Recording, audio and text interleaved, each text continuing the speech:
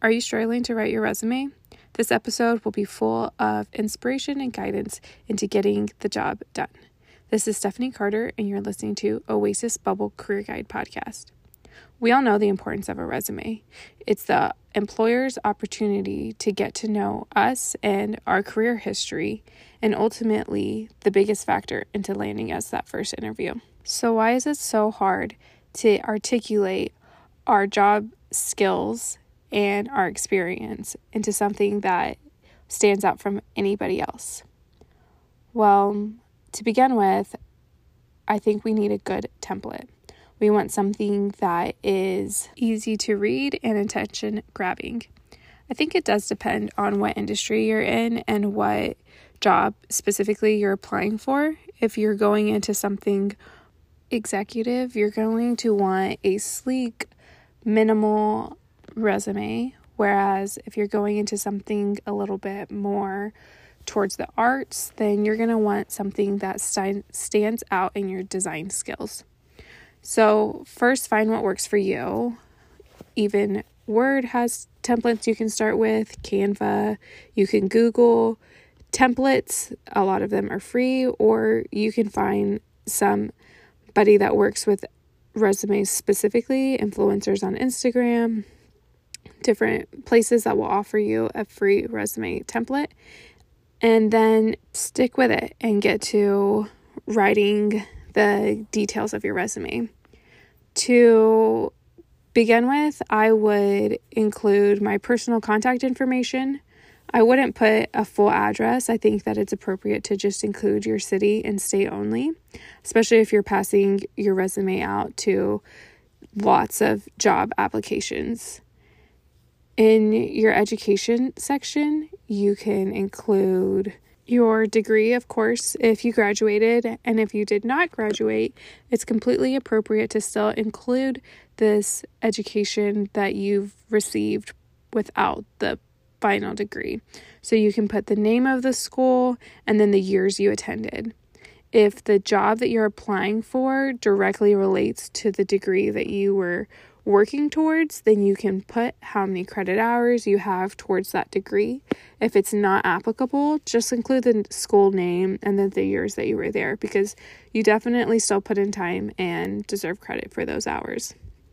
You can use bullet points when you get to your job experience. You want to use full sentences though. These aren't going to be like snippet words. What you're going to use these for is the first two should be results that you have under each job.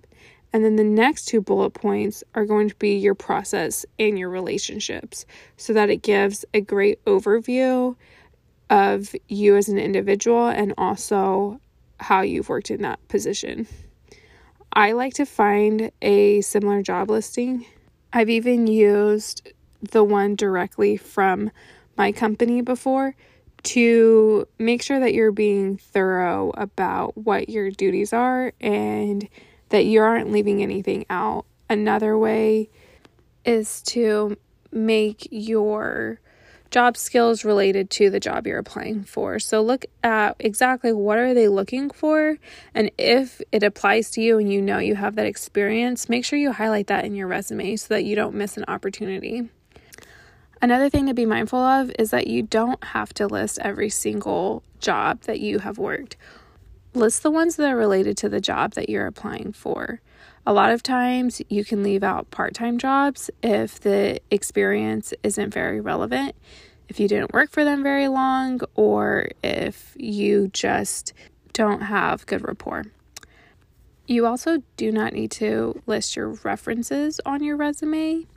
You might consider adding a line that says something along the lines of references available upon request, but just to apply for the job in the beginning, it would just take up space, and again, you don't have to hand that information out to every place that you apply for. I would recommend keeping your resume to 1 page. 2 pages is acceptable depending on how much information you have to add, but really you want to give something that's clear, concise, and attention grabbing. And one page might be the most benefit for you. I would type this all in Word and then convert it to PDF and send it in a PDF format. It looks nice and also is easier to read.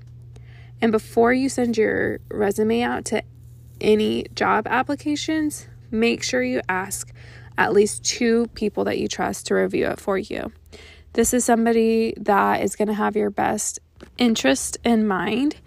It is not somebody that's going to just want to praise you in order to not have any hurt feelings, and also somebody who is vested, who wants to see you succeed.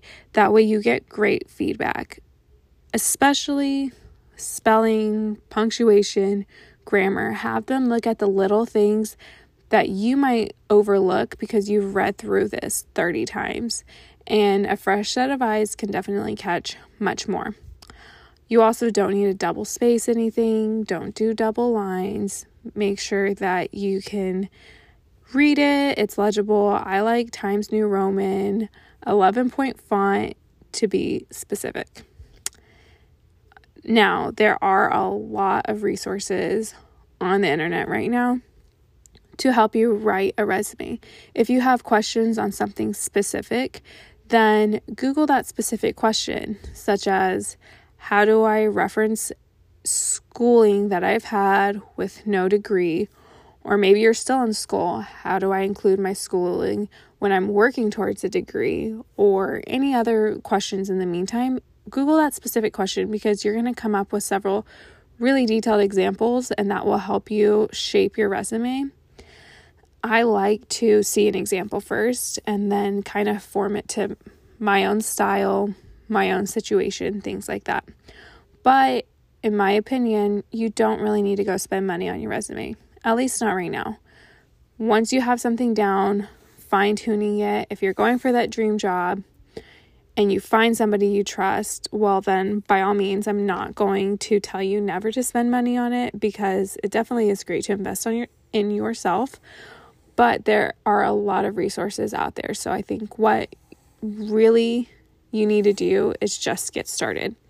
Because once you have something down on paper, then you can look over it, you can tweak it, and you can improve it every time you go apply for a new job. And you can write your resume for each job that you apply for, because your skills may be more relevant in some job applications than in others. So make sure you're being really mindful about who you're sending this resume to, and then just go for it. You just have to submit that resume and get ready to move to the next step. You can find me on Instagram and TikTok at Oasis Bubble. Send me your questions. I'll try to answer them here on the show, or I'll get back to you ASAP. And of course, if you enjoyed this episode, please leave a rating and review. I wish you energy, excellence, and success. Until the next episode.